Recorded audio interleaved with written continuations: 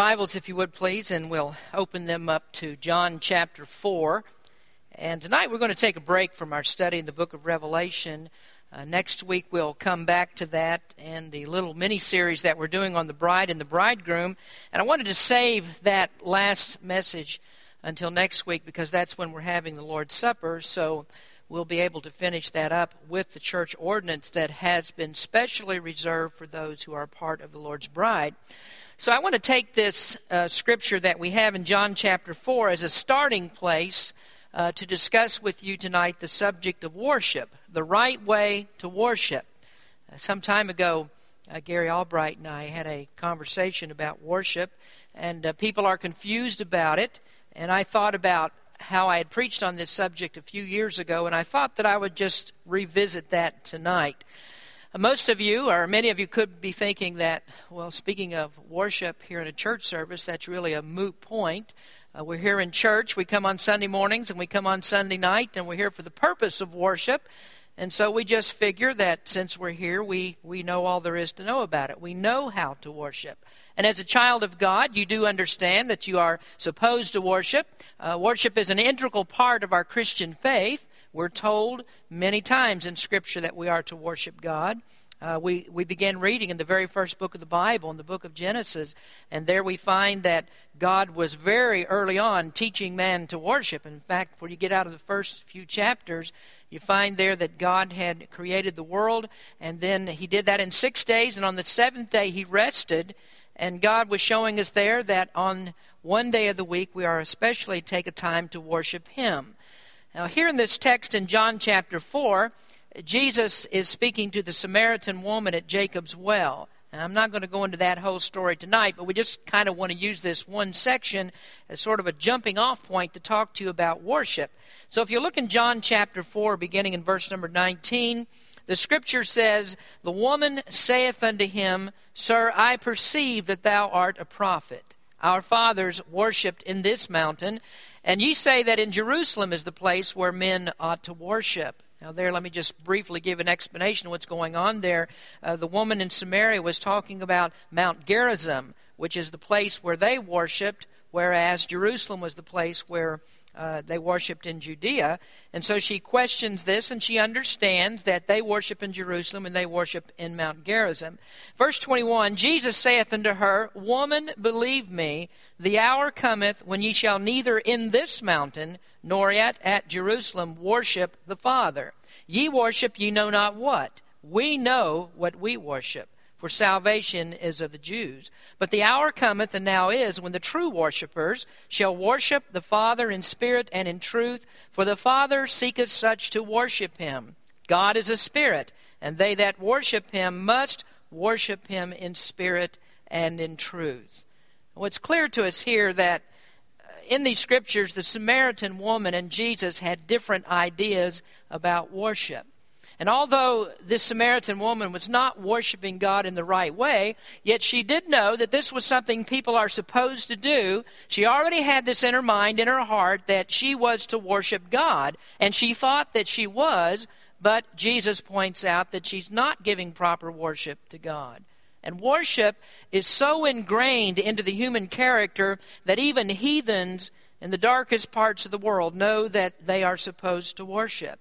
Men that have never met the true God, they still have this innate sense that they need to worship. When Paul was writing to the Romans, he explained to them how the whole world is guilty before God, and he said something very interesting about worship. If you'll turn over there to Romans chapter 1, you'll find a familiar scripture. I often refer to this when we're talking about the depravity of man. And Paul says something here about worship in verse number 22, starting there. Romans 1, verse number 22. He says, Professing themselves to be wise, they became fools, and changed the glory of the uncorruptible God into an image made like to corruptible man, and to birds and four-footing beasts and creeping things. Wherefore God also gave them up to uncleanness through the lust of their hearts, to dishonor their own bodies between themselves. Verse 25, who changed the truth of God into a lie, and worshipped and served the creature more than the Creator, who is blessed forever. Amen. Now, even though the heathen worships God wrongly, he still has it in his heart that he needs to worship. Now, we can talk about those misapplications of worship of the heathen, and we might think, well, that's understandable. Heathen doesn't yet know about God. He's never heard about Jesus Christ. He doesn't know the gospel. And so, of course, he hasn't been taught to worship properly. But not only do the heathens, and heathens, of course, can mean anybody that doesn't know Christ as their Savior, not only do they not know how to worship properly, but there are also many Christians who have this whole idea about how we are to worship God wrong. And this was really the case of the woman at the well. Now, she was a person who didn't worship a heathen god. She did know about Jehovah God, but she didn't worship him in the right way. And I'm afraid that we do see the very same types of things in modern Christianity today. And so what we really need is for someone to communicate to us the right way to worship God. Well, thank the Lord for this. He has given us a source of that information. We find it here in the Bible. All that we really need to know how to worship God properly is found right here in the Scriptures. And so as we begin this evening, I think that we need to define what's meant by worship. So on your listening sheet, I've given you a definition of worship. Worship is setting your mind's attention and heart's affection in the Lord, praising Him for who He is and what He has done for you all the time. Now notice that last phrase, all the time. That's a fairly easy concept to grasp. If you'll listen very closely to me, it means all the time. And that criterion, though, is one that's very, very difficult for us to master. Even when we're in places of time, in times when we know that worship should be the only thing that's on our minds, and when we think that, well, worship should come easily to me, we find that it doesn't. And I'm almost afraid to ask you now, how many of you that are listening to me preach tonight that you're thinking about something else while I'm preaching? We know that we're supposed to worship God, and yet right in the middle of the preaching of God's Word, many people's minds will wander off. And preaching is, of course, a form of worship. In the book of Nehemiah, there's a great story there about worship. Ezra stood up on a pulpit of wood, and he read from the book of the law. And the Bible says that after he had read the Scriptures, that he gave the sense of the reading. He was actually preaching, and that's what preaching is explaining what the Word of God says. And that was worship. And the result of it was that the people were so moved by the Word of God, by the preaching of God's Word, that they wept aloud because they were overcome with this deep sense of unworthiness before God because of the great sins that they had committed. Now, some people come to church with the idea that the song service, that is where we worship God. And one of the titles that's given to some leaders in some churches is the title worship leader. And the idea is that the song leader, some guy sitting at the piano or with a praise band behind him or a group of singers, that's the worship leader. And people think, well, to really worship God, you've got to get involved in that music. I've got to have something that makes me tap my toes and makes me sway back and forth and really gets me involved in that, and then I'm going to be worshiping God. And I think most of the time you find out when you think like that you're actually worshiping yourself rather than God, because you're looking for the thing that affects you the most rather than what affects God the most. But I'd challenge you to find this concept in Scripture about the worship leader in that sense. I think that the worship leader is the pastor.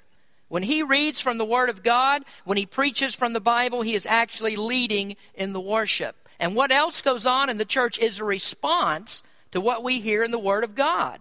So in the book of Nehemiah, we find singing, we find worship there. They did worship in song, but it was prompted by the reading of God's Word. So we can worship in song, that's true, but the song leader I don't think is the worship leader. And here in Berean Baptist, we put our emphasis mainly upon the preaching of the Word of God, the preaching ministry. So this is the worship time. And yet, in the middle of the preaching, we often find our minds wander off to some other thing that we're thinking about, some other thing that we have to do, some problem that we're facing. And we lose that sense of having all of our mind's attention and all of our heart's affection on the Lord. Do you ever find that's true when you're reading the Bible? That maybe you're sitting at home and you're reading your devotions or something, and you read 2 or 3 verses of Scripture, and you read on down to the end of the chapter, and when you get down to the end, you discover you don't have any idea what you just read. Anybody want to confess that? Yeah, okay, well, it happens to all of us. So your mind wanders off. You go to some other thought, and so really your mind is no longer worshiping God, and it does happen to all of us. And so the reason that your mind wanders off when you're under the preaching of God's Word is that the devil doesn't want your attention on the Lord. And the reason why you wander off when you're reading the Word is because the Bible doesn't want you to learn anything from the Word. And so if he loses that battle of keeping you from going to church or keeping you from reading your Bible daily, if he loses that battle, then he just starts up another one. He tries to draw your attention from the reading or attention from the preaching that's going on. And that's why worship becomes so difficult to do. Now this evening I want to ask you some questions as we discover what the Scriptures have to say about worship. First question is, are you prepared to worship?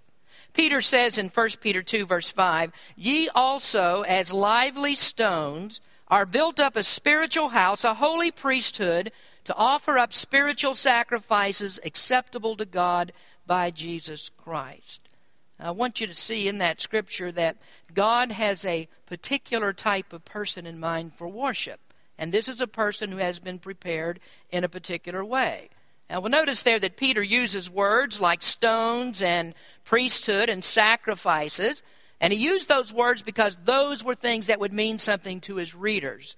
Those are words that harken back to their spiritual training. And I'm going to show you that in just a moment. But they could relate to what Peter was saying because those things were in their mind and they knew something about the background of those words. And they were prepared by the knowledge of certain things. And there are some things that you have to know before you can worship God properly. Now, chief among those is that you would have to know Jesus. Jesus Christ is the only way to the Father. And if you don't know Christ, then you couldn't know how to worship the Father. Now, we look here and we see what Jesus said to the woman at the well. She said, he said, you worship what you know not what. And he said that because she didn't yet know him. And you have to know him to worship properly. Now, if we look at this first phrase that Peter uses, he says, ye also as lively stones are built up a spiritual house. Stones are interesting items in the Scripture. Sometimes it would be profitable for you just to look up the word stones in your concordance and look in the Bible and see how many times the Bible talks about stones and how it uses that.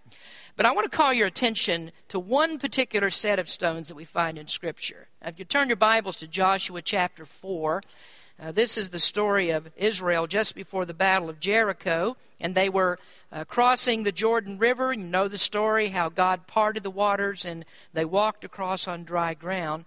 And if you look in Joshua chapter 4, Joshua told them to do something. Joshua 4 verse number 1. And it came to pass, when all the people were clean passed over Jordan, that the Lord spake unto Joshua, saying, take you 12 men out of the people, out of every tribe a man, and command ye them, saying, take you hence out of the midst of Jordan, out of the place where the priest's feet stood firm, 12 stones, and ye shall carry them over with you, and leave them in the lodging place where ye shall lodge this night. Then Joshua called the 12 men whom he had prepared of the children of Israel, out of every tribe a man. And Joshua said unto them, pass over before the ark of the Lord your God into the midst of Jordan, and take you up every man of you a stone upon his shoulder, according to the number of the tribes of the children of Israel. Now pay close attention to verses 6 and 7. That this may be a sign among you, that when your children ask their fathers in time to come, saying, what mean ye by these stones?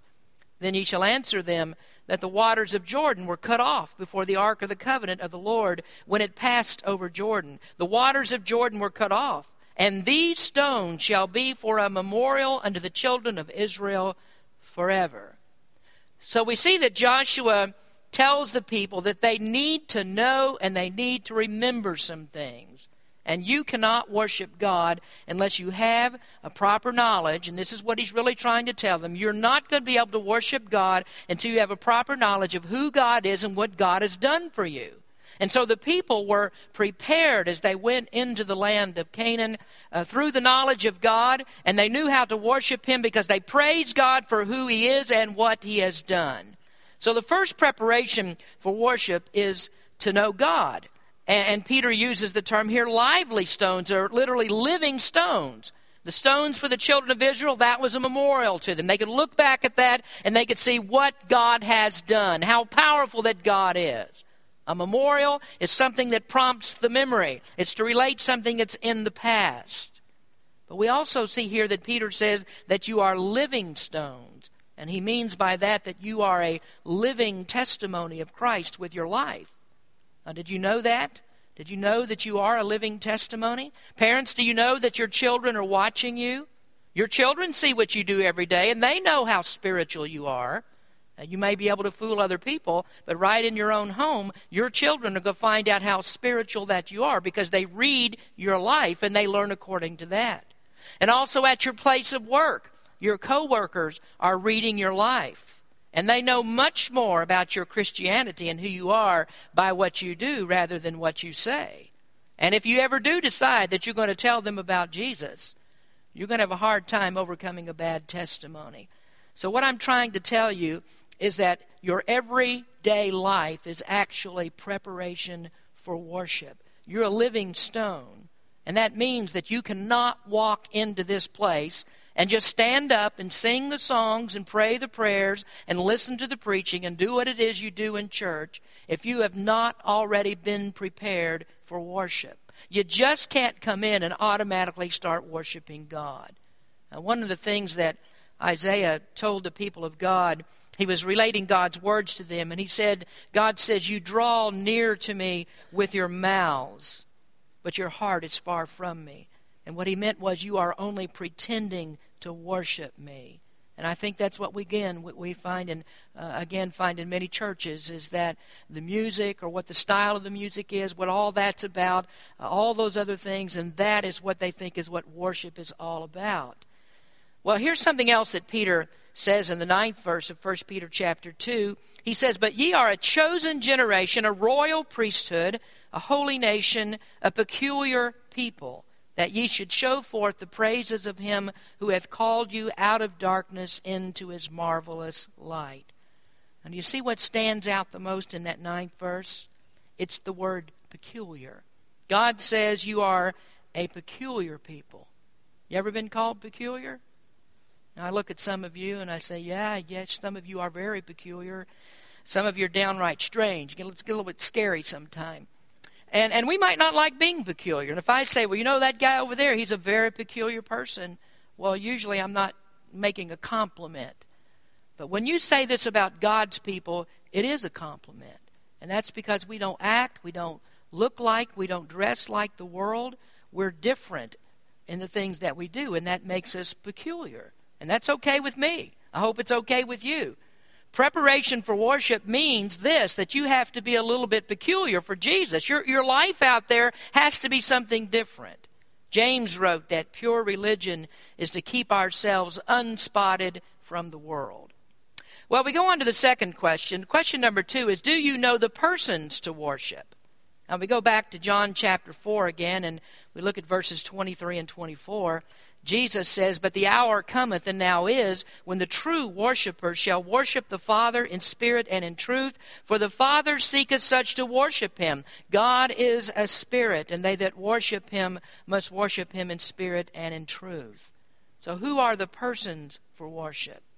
Well, sadly, in some ministries, they think that the preacher is the person to worship. And so you have preachers that have their groupies. You know, they follow them around wherever they go, and all their worship is given to the pastor. Well, I do think that you need to respect the pastor, respect what he does, but you don't worship him. You follow him only as he follows God. Now, I think you know me well enough that you know what we teach around here, that you understand what I'm going to say next here. Who are the persons of worship? You already know who that is. If you want to fill in the next blanks, you know what they are. The first one is God the Father. God the Father is one of the persons that we worship.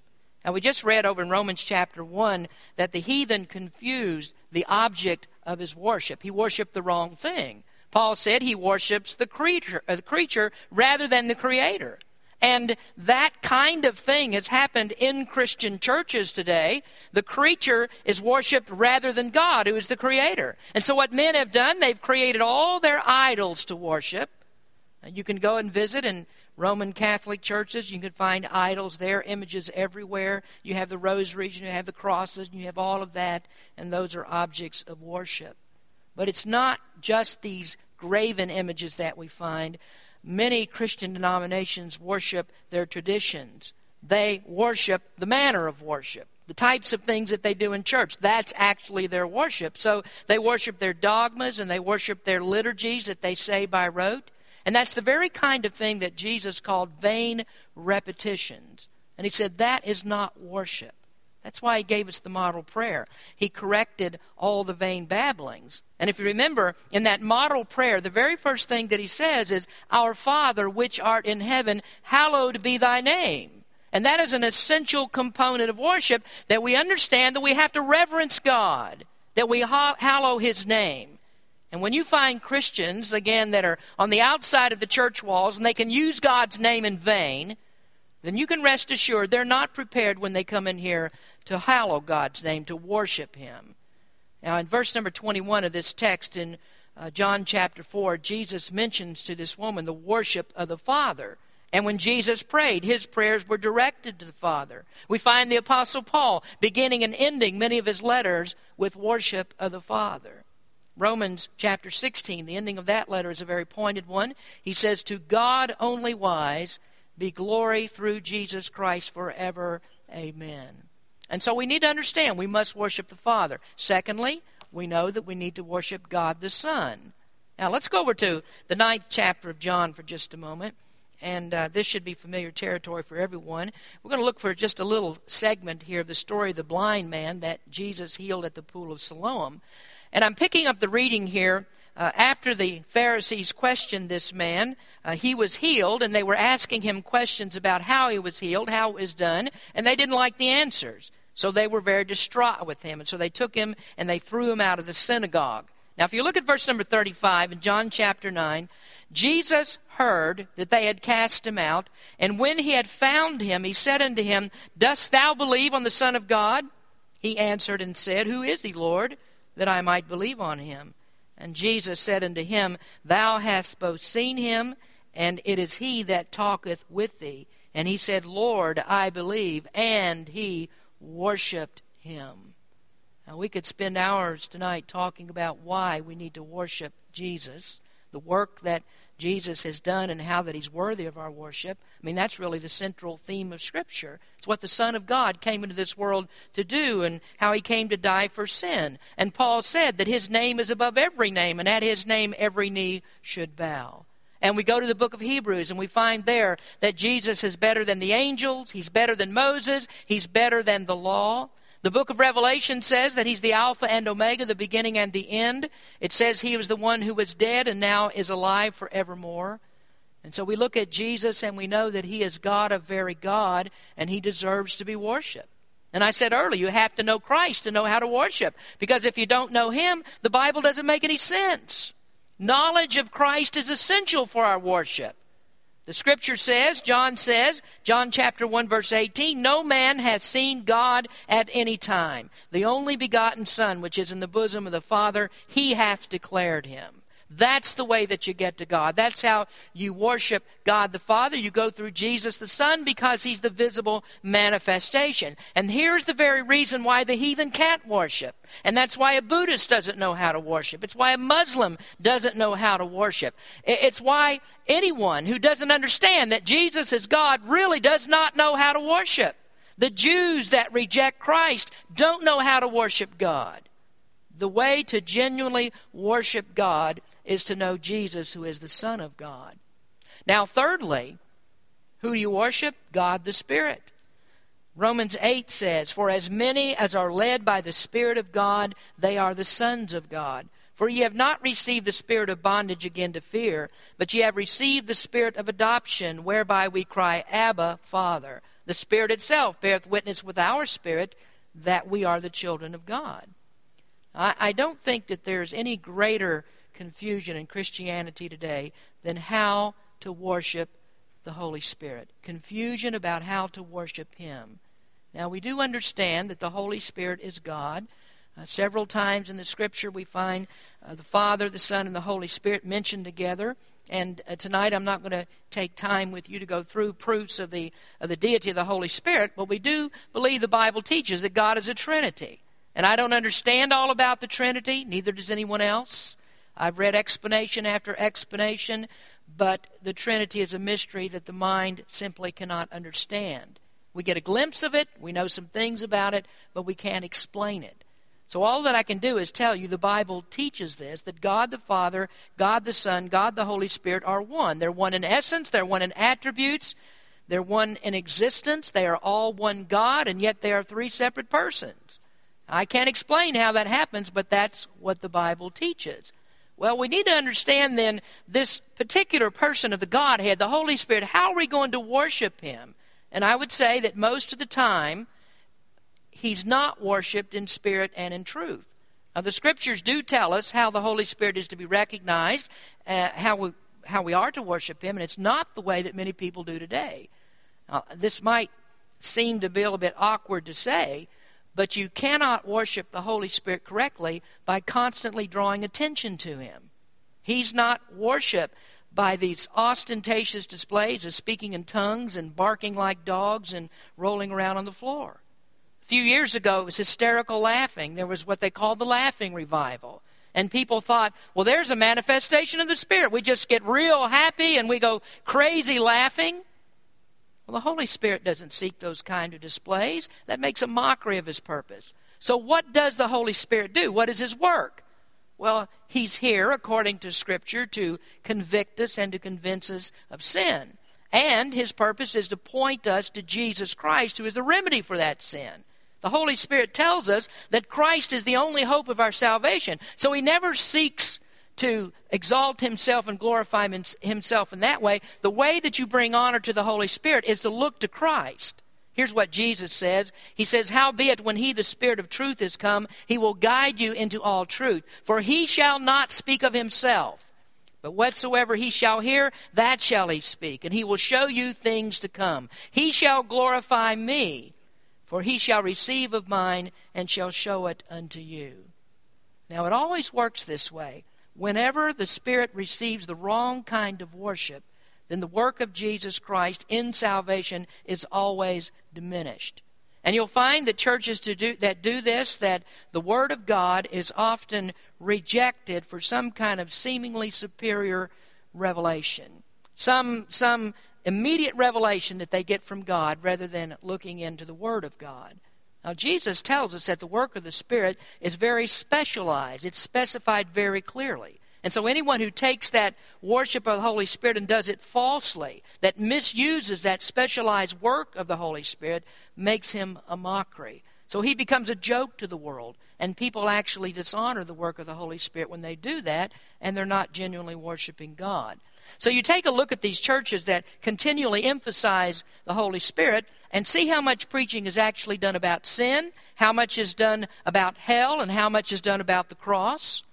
And they don't really talk too much about those things because those are primarily issues that the Son of God deals with in our salvation. And so when salvation in Christ is diminished, then you know that the Holy Spirit is not being worshiped properly. So the Holy Spirit, that's a person of worship. He has to be worshiped in spirit and in truth. Now we go on to the third question. Do you have the power for worship? Listen to Philippians 3, verse 3. For we are the circumcision which worship God in the Spirit and rejoice in Christ Jesus and have no confidence in the flesh. Now I know from reading that this verse says that the power that enables me to worship God does not come from within me. I don't have any confidence in the flesh. It cannot begin my worship. It cannot sustain my worship. And so I'm helpless and I'm powerless in myself to worship God in the way that He tells me. Now, that is really a far thought from modern Christianity. Self-sufficiency is in vogue in today's church. I mean, how many times do you hear preaching about the depravity of man? I mean, how many times do you hear preachers say things like Charles Wesley did in that beautiful hymn of his, Jesus, lover of my soul? And there he wrote, just and holy is thy name, I am full of unrighteousness. False and full of sin I am. Thou art full of truth and grace. You don't hear that very much in modern preaching, because what has happened in modern churches is the gap between man and God has been significantly narrowed. There is no real gap anymore between man and God. And so you turn on your television and you hear everything from self-esteem, what I should think about myself, feeling better about myself, things like Robert Schuller preaches and Joel Osteen preaches. And then the next step to that is Kenneth Copeland, who teaches that men are actually little gods, that you are actually a little God. And you know what that does to people? It increases their hopelessness. I mean, if you're all that great and you're a little God and you're right next to God and you still fail, then what step is God going to take that you haven't already taken? See, it's only when you surrender to the sovereignty of God that you really have hope. And I love to preach the doctrine that we have here because it makes me completely dependent upon God. So I have no confidence in the flesh because I know the flesh is up to no good. The flesh is always going to fail me. So where can I find that ability to worship God? Well, the Scripture tells us I can have the ability, can have the confidence, I can have the power to worship. And we find it in Philippians 4:13. There Paul says, I can do all things through Christ which strengtheneth me. Like Brother Dalton sang a moment ago, in Christ alone. That's where we're going to find our sufficiency. Now, Philippians 4:13 is a verse that's often taught wrongly.